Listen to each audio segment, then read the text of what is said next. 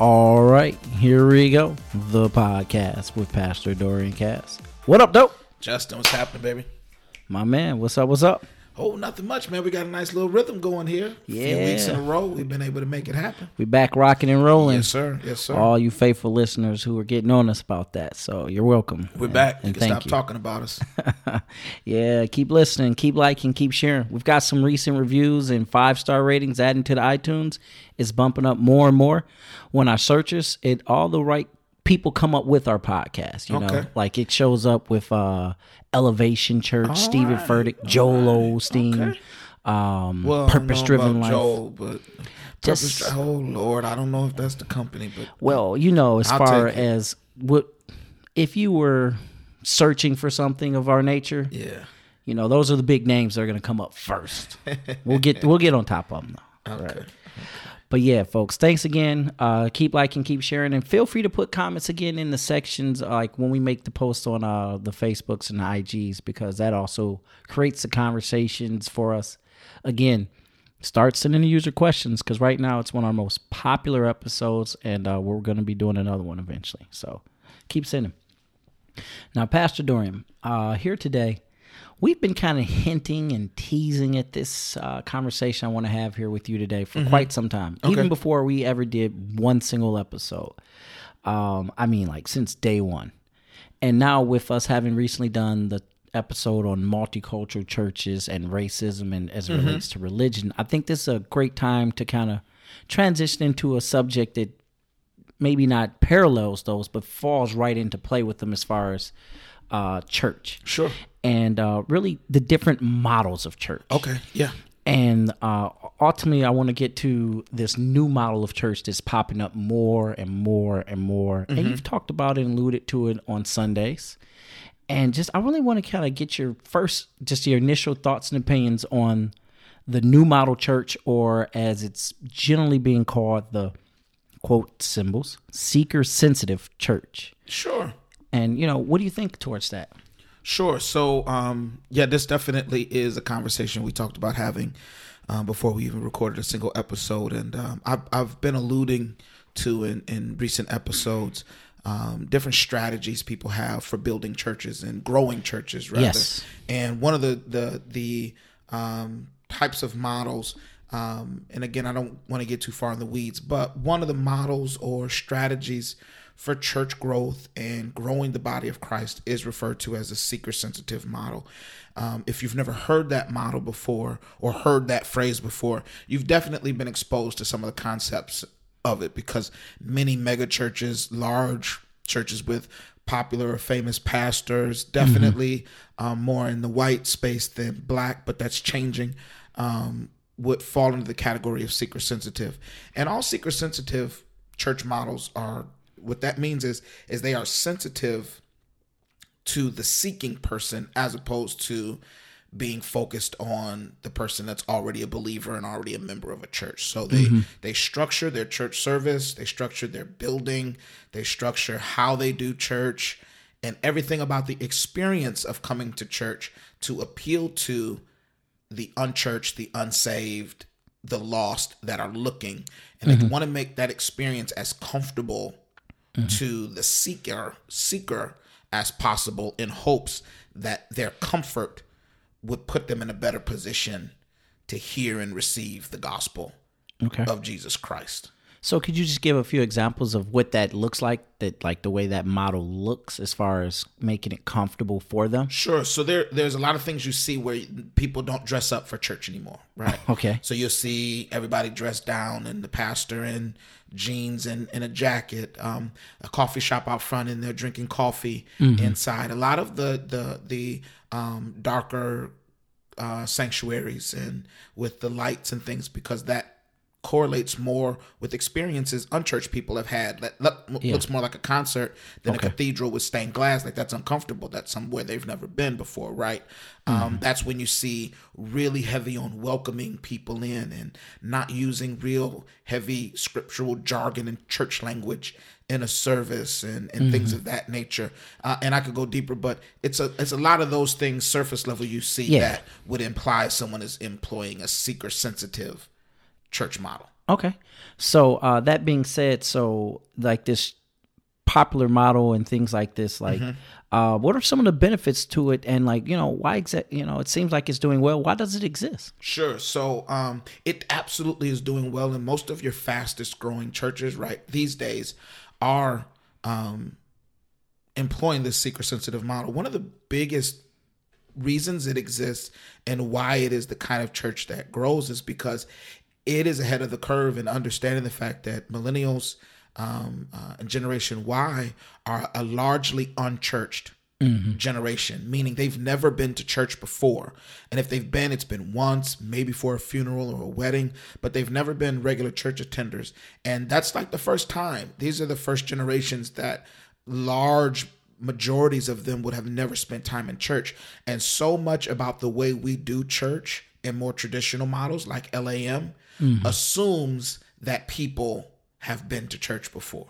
Like if you ever stop and take a step back, the next time you're in church, consider how many things happen during the course of the service where we stand up, sit down, where we sit, what we do next.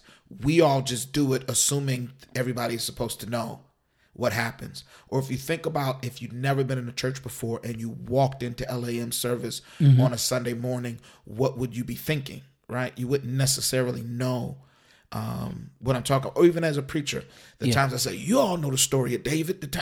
And many millennials in Generation Y, they were like, no, Pastor, we don't know the story of David. Before you start, exactly, before you start screaming and spitting about how great David was, you have to stop and tell us the story of David first. And what they do in realizing that so many people are unchurched, they don't take anything for granted. They explain, they make things easy, they make things comfortable. So if it's your first time, you can still be open, because what we know is if you're uncomfortable, if you got lost on the way in, if you didn't know where you were supposed to sit, when it's offering time, everybody's getting up, they're walking around. Should I take my coat? Should I leave my purse? What are we doing right now? Like when you're uncomfortable, you're not open. When you're lost, you're not listening. Right? It's like when you get lost in the car, you have to turn the radio down, right? Automatically, it's the first thing you do. And I believe so much of traditional church, if it's an unchurched person that shows up, they're lost. They're lost in the service. They might be lost in the building. They're lost where to take their kids. They're lost where to park. And when they're lost, the volume's down. So they're not hearing what's happening, or they're not open to receive what happens. And if it was an uncomfortable experience, they may not so come back. They're checked out before they ever got a chance to check in. They're checked out, and again, being made uncomfortable. People don't choose to be made uncomfortable very often. So if that was an uncomfortable experience, I might not be willing to come back. So the seeker sensitive model addresses that. So that's one of the main benefits of it. So and then ultimately sounds like it's a pretty good thing. That 100% is. There's a book by a pastor. He's got a huge church in Atlanta, or in the Atlanta area. His name is Andy Stanley. His dad is Charles Stanley. If you watch, church on TV at all, you've probably seen his dad. He's a really older, tall, slim, white gentleman. His church is big. It's a lot of brown wood. Everything. Charles Stanley, he's great. His son, Andy Stanley, has started churches in the Atlanta area that are massive, and he is one of the proponents of this seeker-sensitive model. It's a book. It's called Deep and Wide. That's almost a handbook on how you look at your ministry. And here's the key, and another thing that I think it's beneficial is you turn the lens. So much of what we do in church is focused on those of us who are already here. We only think about ourselves. We only think about the songs we like. We only think about what makes us comfortable, what makes us feel good. And we are so inward focused, we don't even have time to think about the person that does not go to our church or that's never been to our church before. So it's great at turning the lens from this inward focus of those of us who already have the gospel to winning souls. It's not about us coming to church to have a good time. It's about us having a service that's effective at winning souls, right? So that's why that's huge, is inherent in the model. It says the lens isn't on us. It's not inward focused. It's outward focused. And there's a couple of benefits to that. Number one is it creates a high level of intentionality. Okay. So you have to ask questions, and LAM, we do a good job of this, especially for a church that does generally employ what would be referred to as a traditional model of asking the question, why are we doing this? Why are we doing this? Of everything, like, why are we having people sit here? Why are we ushering them in this way? Why are we ordering our service this way? And the seeker sensitive model makes you very intentional about everything you do. Deep and wide, it talks about all the way down to signage, about where people park. Like, we do things like, if you're a volunteer or you go here and you get here early and you serve, right, you park around the back here at LAM. We're like, we don't want, if somebody's first time here and they got to drive all the way around to the back of church and go in a different entrance that's not obvious. So those of us, we know our way around here, we'll park in the back. But if you don't ask questions about why you do what you do, you'll be rushing to get to church early so you can take all the spots up front. Sure. And leave your visitors to be parking way in the back and lost. Where this makes you be intentional about everything you do. And here's what's wonderful about that is, if you're ever going to offer God worship, you're going to do so intentionally. And you're going to, because if you look at the Old Testament law, and even when they had to bring sacrifices, there was so much detail and specificity that you couldn't make a mistake and offer God something that wasn't, that was pleasing to him. You had to be intentional. You had to look over your sacrifices. Like, it's, I don't know what book it is, but there's like an entire book on how God told the Israelites to build the church in the wilderness. Like, brick by brick, stone by stone. He gives complete and utter, all sorts of specific directions, all the way down to, if you're going to offer me a lamb, it has to be without spot or blemish. And guess what that means you have to do? You have to stop and check your entire sacrifice before you bring it.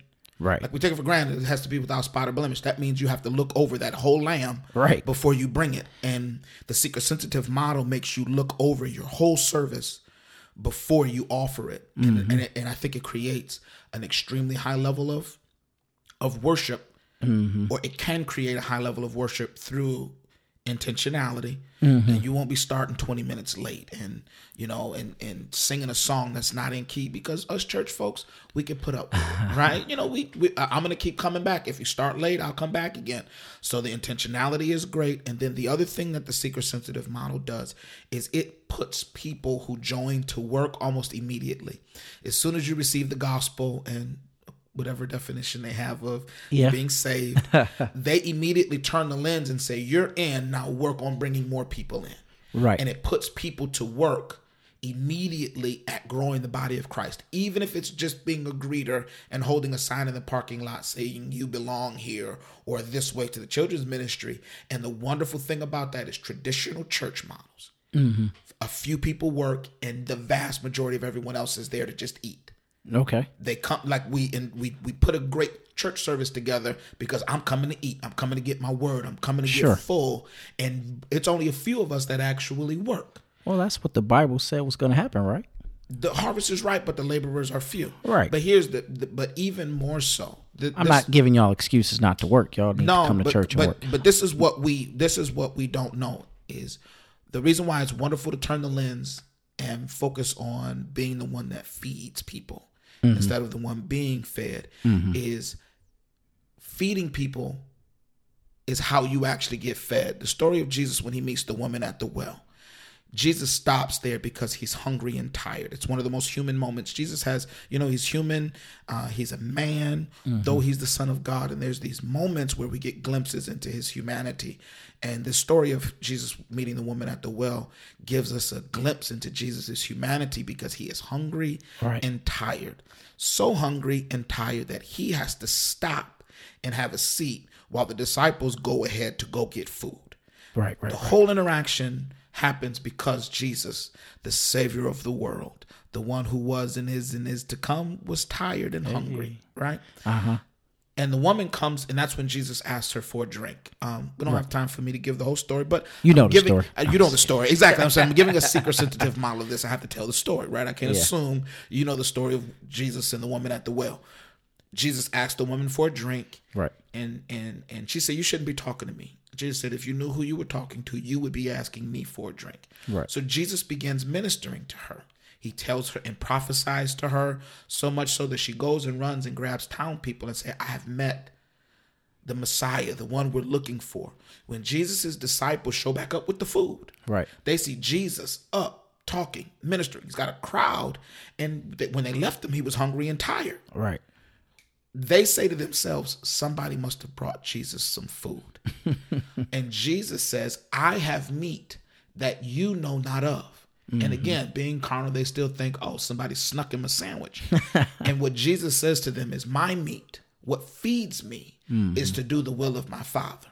So what most people in church miss, they think coming to get your word is how you get fed. Right. But take it from the preacher. You will never get fed like you get fed when your intent is to feed somebody else. I chew on the word and I eat it and I get full off of it before it's ever time to deliver it to someone. But my intent is to feed people. So the seeker sensitive model, I think, does a good job of turning that lens and turning people into feeders rather than just takers. So I think that's another good. Okay. That's a real good takeaway on that then.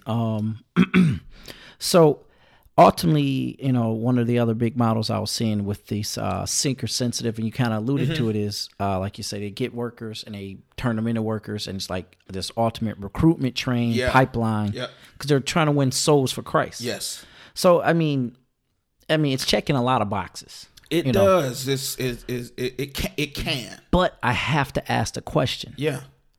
It seems like it's also got a real gray, sensitive, dangerous line as to where it could fall into some other traps, like with the multicultural church. Like we talked about, it's a great concept of there was no nation and we were all supposed to be one, but the dangers in that.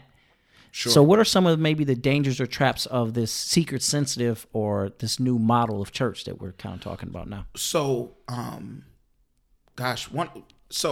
as you can imagine, I didn't want to talk about this just because I wanted to talk about how great it was. Right? If you know Justin and I well enough, you had to know that there was more. The plot thickens. Yeah, that there was more coming. But so one of the things that's challenging to me about the seeker sensitive model is that it remains seeker sensitive, period. Now, it's one thing to have services. We used to call them back in the day evangelistic services, where we would, have church out in the parking lot so everybody could hear us and they'd come and visit. But it's another thing for the entirety of your church experience to remain focused on the seeker. Because what it does is, what I say is the seeker sensitive model turns into the convenience model. Okay. That church has to remain convenient, because for a seeker that has not been saved, that has not made Jesus the Lord of their life, church does need to be convenient. Otherwise, they wouldn't choose it, or otherwise they may never visit. They wouldn't sample it. Right, because you talked about the comfort. Exactly. So, but the challenge with that is when you remain convenient, what about the people that have been there and are now? Jesus is, quote unquote, the Lord of their life, and their church still always acquiesces to their schedule and to their desires and to what's easy to them. Man, that could create some challenges. I don't know why I feel like you was taking a shot when you said, quote unquote, Jesus is the Lord of their life. Like you're taking a shot at some particular churches. No, actually I wasn't, because I say, quote unquote, Jesus is the Lord of your life because he's either Lord or he's nothing. And people call him Lord, but he is not actually master of their life. Okay. He's not actually the ruler of their life. You can't call him your Lord unless he's actually the ruler of your life. And I say quote unquote because one of the challenges of the seeker sensitive model is what they rely on to get the job done and what they're appealing to in people. So many of them rely on their strategy to win people as opposed to the spirit winning people. Okay. So like they rely on the service being enticing, the singing being good, the preacher's message being funny, and the pastor looking cool, and they rely on their strategy because it's very intentional, right? Everything that they do is intentional. Absolutely. But but they rely very heavily on their strategy, and they don't leave room for the Spirit to have its work. So then, if my strategy and the natural work of my ministry has to do the work, that means I have to appeal to the natural man in you. So now my message can't be one that's Spirit filled. My message has to be one that appeals to the seeker. He doesn't have the Spirit, so I got to talk about marriage. I got to talk about friendship. I got to talk about relationships. I got to talk about work. I have to talk about fulfillment, because I have to make this make sense to the seeker. But the problem is, nothing is inherently wrong with those things, but none of those things are the reason why Jesus needs to become Lord of your life. Okay. You get saved because you are a sinner in need of salvation. All those things get added after, but none of those things are the reason to make Jesus the Lord of your life. And it's a subtle thing that can happen that I got to keep appealing to your natural man to make you want to come back. And I know people that have visited church like, oh, it was such a great series on marriage. I just feel like I need to come back, and I felt like I got spoken to. But you don't get Jesus to get a better marriage. You get Jesus to get saved. But you need Jesus to have a better marriage. Well, some people have good marriage without Jesus, so that's a whole other conversation. But Yeah, well. some people do. But that's not the reason you make him your savior. That's the reason you can make him your marriage counselor.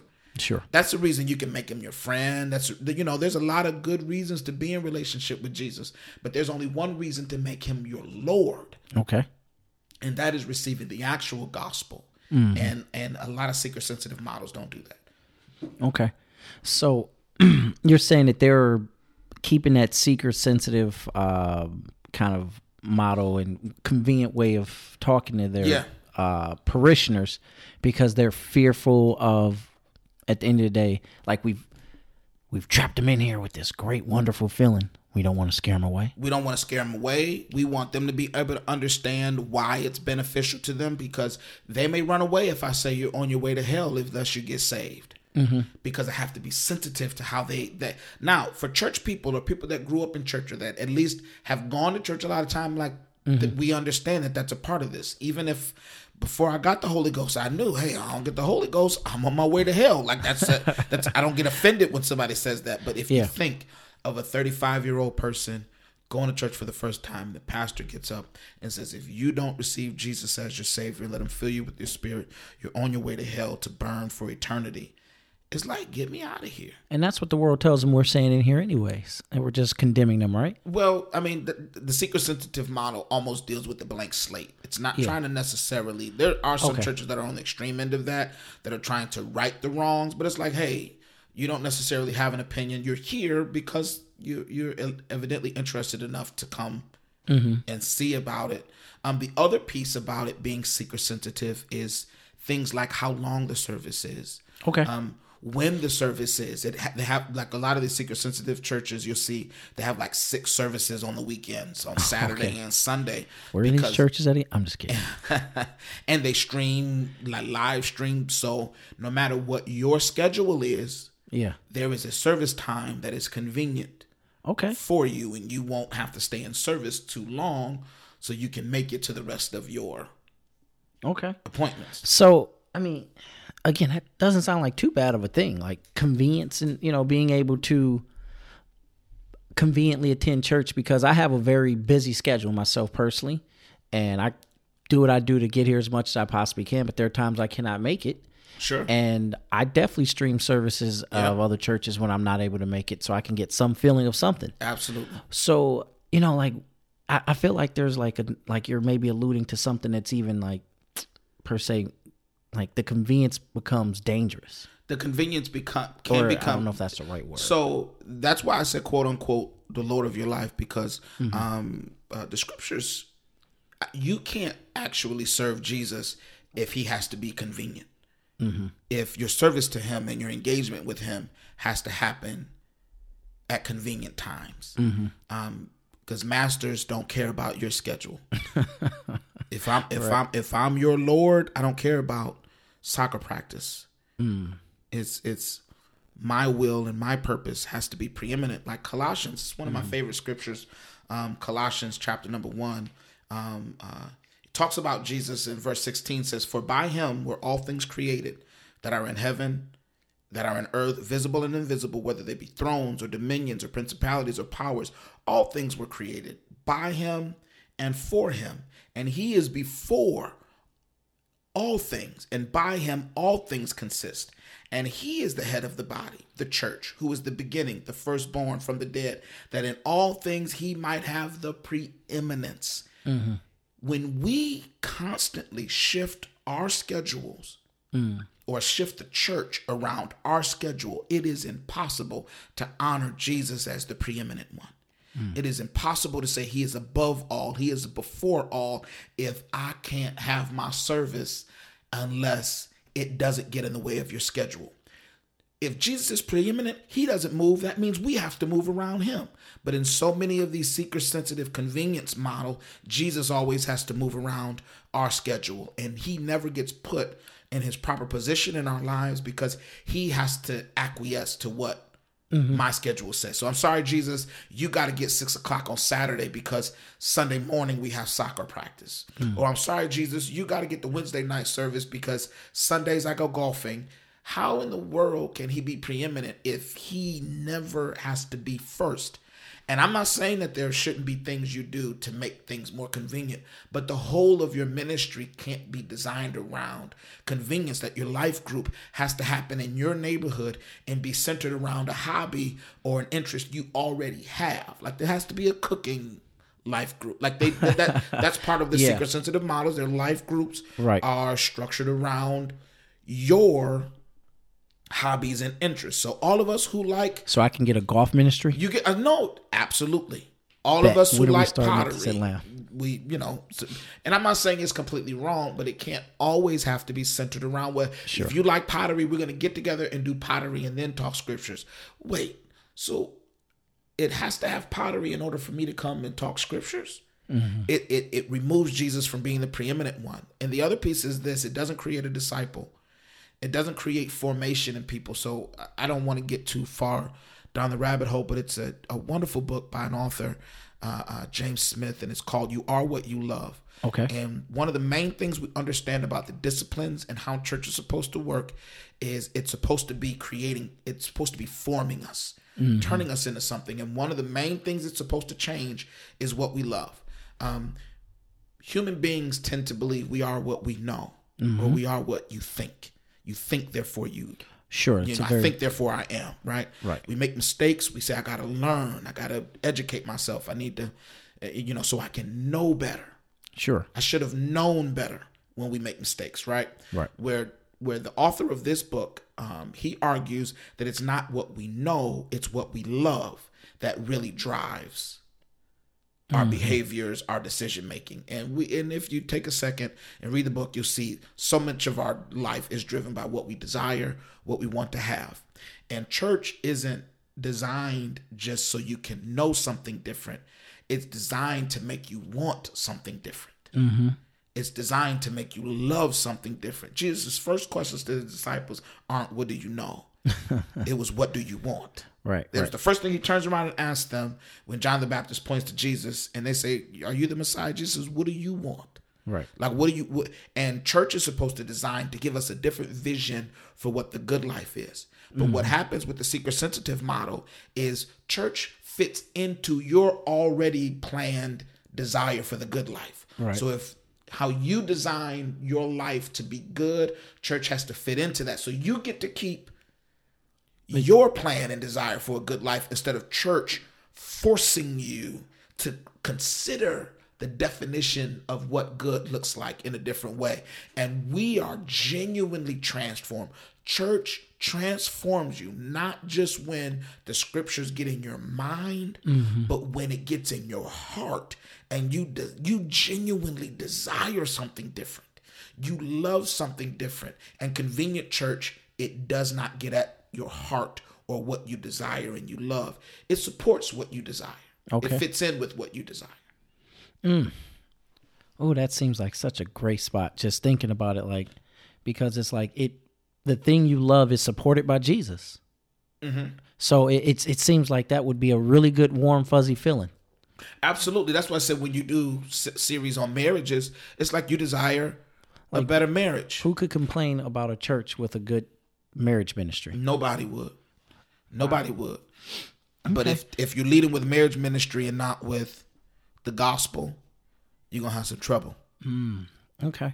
So do you have, let's say, a way in which you would, because like we hear the positives and we hear the dangers. It's a lot on both sides. Do you have kind of like your initial thoughts or ways in which you would kind of combine the two, wade one out, wade this in, and how you would kind of put a happy medium to that? Sure. So we've talked about a lot of things here, even at LAM, that we do to consider the seeker and the lost. And there's very practical things that I don't care what your church model is like, you can do. Things like signs saying, here's the restroom. Here's where the children's ministry is. Signage and directions for people. It's small things. Monumental. Are monumental. Telling people this is what small things like when people churches have all these different names for offering.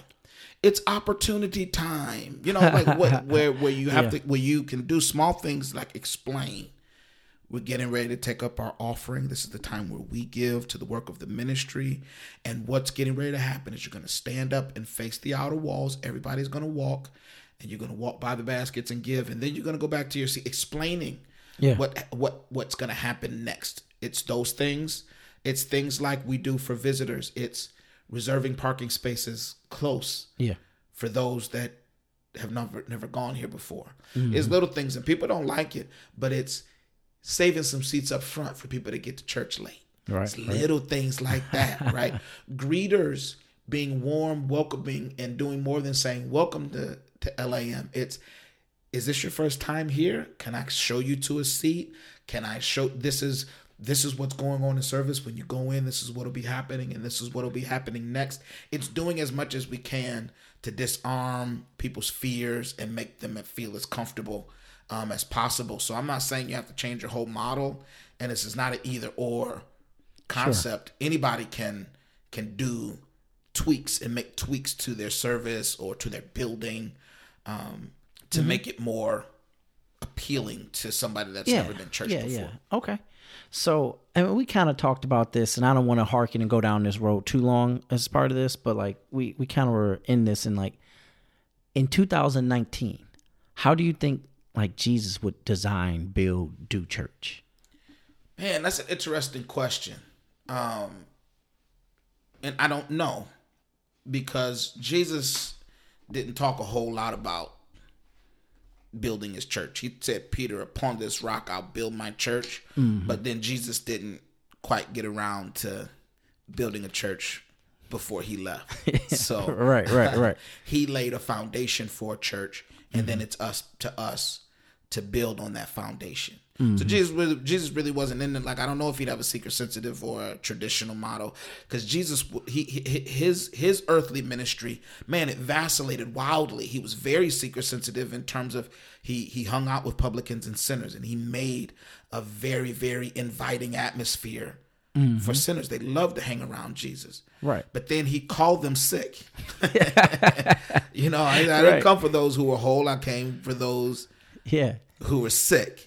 Or, he'd heal the man at the pool of Bethesda, and he'd say, hey, don't go and sin, otherwise something worse will happen to you. Like, Jesus could turn up at the drop of a dime. Or he'd feed 5,000 people so they follow him. And then he'd do the least seeker-sensitive thing in the world and say, oh, but if you're going to stay with me, you got to eat my flesh and drink my blood. Like, wait a minute, time out, Jesus. If you ever want to talk about insider language, that's what you talk about when seeker-sensitive. It's using insider language, jargon, or we do it all the time at church. Yeah. That was the most insider language of all, because Jesus and God in heaven were the only two that knew that conversation what he was talking about when he was saying, eat my flesh and drink my blood, right? So Jesus would make these wild swings of the pendulum, in terms of being so seeker sensitive that the religious people would be like, look at you, you're hanging out with publicans and sinners. And then Jesus would talk about cannibalism and run people off. So I don't know, but this is the gift and the curse. Okay. The foundation is laid. Yeah. And that is the gospel. Jesus Christ has laid the foundation. And Paul says one man plants, another man's waters, but it's God that gives the increase. And then ultimately, he said, and as a wise master builder, I have to build. And then he says, but it's up to us to build the church out of whatever we would build. We could do it out of gold, silver, wood, straw. It's up to you of whatever you want to build your church out of. He said, but here's what is going to happen. Why you ought to consider what you're building your church out of, because it's going to be made manifest, meaning whether it's built out of the right stuff, it's going to become apparent, because fire is going to come and test what you're building. And if it survives the fire, you built well. If it didn't, you built it out of the wrong material. And hey, don't be too dismayed, because the foundation is still there. Yeah. Like Jesus doesn't go anywhere, and the gospel and its power doesn't go anywhere, or your salvation doesn't go anywhere just because you may have built your church out of something that couldn't withstand the fire. But that's something that concerns me, is I'm not certain if some of these models that are seeker sensitive, that are convenient, that is very people focused and not Jesus focused, can they withstand fire? And can those people that have been involved in a church that's been so easy for them, that's been so convenient for them, can they withstand and still be there when fire and adversity shows up? It's a concern of mine, and it's a lot of them now. It is. Okay. So with all of these things kind of being brought around and tackled and addressed and considered, what would you say for the people listening to this? Because we've got probably most of our listeners will be traditionalists. Sure. But maybe not all. Hopefully not. 'Cause I hope we have a diverse group. But the spiritual takeaway you would like for people, our listeners, to get this week. So, two things. One I already alluded to, and it's I want the listeners today, I want you to consider both sides of the coin. That the seeker sensitive model, like, when was the last time, or do you see church and your service in church as being for the lost? When was the last time you invited somebody to church? When was the last time you saw somebody, when was the first time at church and you went to them and made sure that they were comfortable and felt welcome and had a good seat and understood what was happening? I want all my listeners to turn the lens. Church isn't a place where you just come to get fed. It is a place where you have an opportunity to serve and make sure others are getting fed. And I promise you, God, you have access to miracles when you are the one doing the feeding that you otherwise wouldn't have access to. So number one, turn the lens. I need you to be sensitive to those that are seeking, and we need to make our churches places that are receptive to those that are lost, who are unchurched, because we have a generation to reach that has never been to church before. The other side of the coin is for those, and you may be on this podcast now, if you remember LAM, I'm rebuking you right now if you're out searching for a new church. But who knows what time may do, or if you're listening and you're looking potentially for a new church, convenient, seeker-sensitive churches are very, very attractive. Because there will be a sermon series that fits exactly with what you're trying to accomplish. There will be a service time and a church location, because they got 6 locations that is close to your house and fits right with your schedule. And you can make it to your golf outing, and you can work all your hours and still do the church. But this is my concern, is when I talked about the benefit of seeker-sensitive churches, intentional is involved in worship. There is a key item in worship, and that is sacrifice. Okay. And the type of church, and church is an opportunity for us to offer God the sacrifice of praise.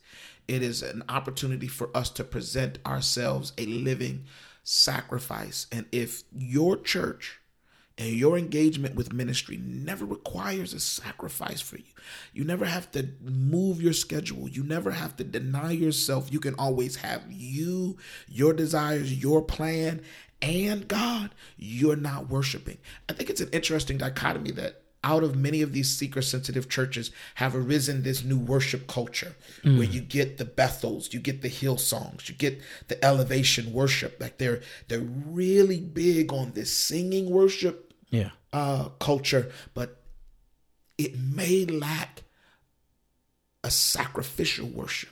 and it is not worship unless it's sacrificial. David had grieved God by taking the census. I don't want to get too far in the weeds, but he needed to offer God a sacrifice in order to make atonement for what he'd done. And there was a gentleman there that he was King David. He needed to build God a threshing floor. And the man said, I'll give you the material. You're David. And David said, I'll never give God anything that doesn't cost me something. So even though he could have got the material for free, he still paid, because it does not do God honor if it doesn't cost you something. So you have to see your service in church. I know sometimes it gets hard working in church. It gets difficult, but this is the place where you create a sacrifice that's worthy of worshiping God. And if you're going to worship God, you have to be the sacrifice. I hear Abraham and Isaac headed up the mountain, and they asked them where they were going, Justin. And Abraham said, we are going to worship. And we're going to worship because Isaac is a sacrifice. And you ain't worshiping God unless you have an altar you got to lay down on. And so much of our modern day church never requires us to lay down on the altar. And you don't get the ram in the bush until you lay down on the altar. I can see Isaac lying down on that altar. You don't get the ram until you're willing to lie down. And church and service and working in church is an altar that we build for us to lie down on. So then God can tell you to get up. See, this is the thing about seeker-sensitive model. We say, God isn't going to kill Isaac, so why does he even have to lay down? God isn't going to make your life terrible, so why would we do something that's going to make your life terrible? No, let's just be nice out of the gate. But I come to tell you, it says something about you and your relationship with God when you're willing to lay down your life, lay down your desires, your will, your plan. And if you're Isaac, you lay down on that altar you carried and built. You built it, you lie down on it. Then God gets you up and gives you a ram out of the bush. And so don't get weary in well-doing when you're working hard in church, or when your church is one that requires you to be late or have to leave work early, or you miss a kid's game, or miss a party, or you're lying down on an altar and God is sending a blessing your way because of it. Okay. I like it. All right, though. That was fire on the altar, right? On the altar. Yeah. Well, speaking of storms and fire and God bringing on things, I thought we would have a little fun with our pastor this week. Oh, Lord. There's this storm going on. It's a brewing down south. It's called Hurricane Dorian. Oh, boy. Can I tell you, I have heard nothing but Hurricane Dorian. I myself started with the Hurricane Dorian joke, thinking Justin, and apparently it's been a few. Here's the crazy part. Everybody thinks it's very original. Okay. That they make a Hurricane Dorian I thought I was joke. Getting it in. Justin thought he was too, but from the moment the tropical storm Dorian was announced, the jokes started flying. People were sticking signs on the door of my office at work. My phone was blowing up. I got a couple text messages just even over the course of my conversations with Justin today of people making Hurricane Dorian jokes. So unfortunately, you are not original. Nope. If you sent me a Hurricane Dorian joke. That being said, folks, keep them coming. Oh, gosh. It's a serious storm that is impacting people's lives, they want to make a joke of it. Yeah. So what would you say is the best ones you've got so far? Maybe top 3, or if you want to just go for top 1. Most of them are the same. Definitely the ones with the hurricane washing the bricks of cocaine up on the beach. So it's like Dorian's washing cocaine up on the beach, so people thought that was actually pretty funny. But of course, my crazy brother-in-law, Deacon John Hill, had the funniest one. Oh, God. When the hurricane was slow moving and it was spending a long time over the Bahamas. Yeah. He's telling me, it's Hurricane Dorian. I thought it was supposed to be short. I had to laugh. What are we gonna do with crazy, man? It's Dorian. It's supposed to be short, man. Why is this fitting? So I thought that was actually pretty funny. Man. Hopefully people are safe. We're praying for those who are absolutely impacted. And hopefully the Hurricane Dorian jokes will stop. Passing. Yes, this too shall come to pass.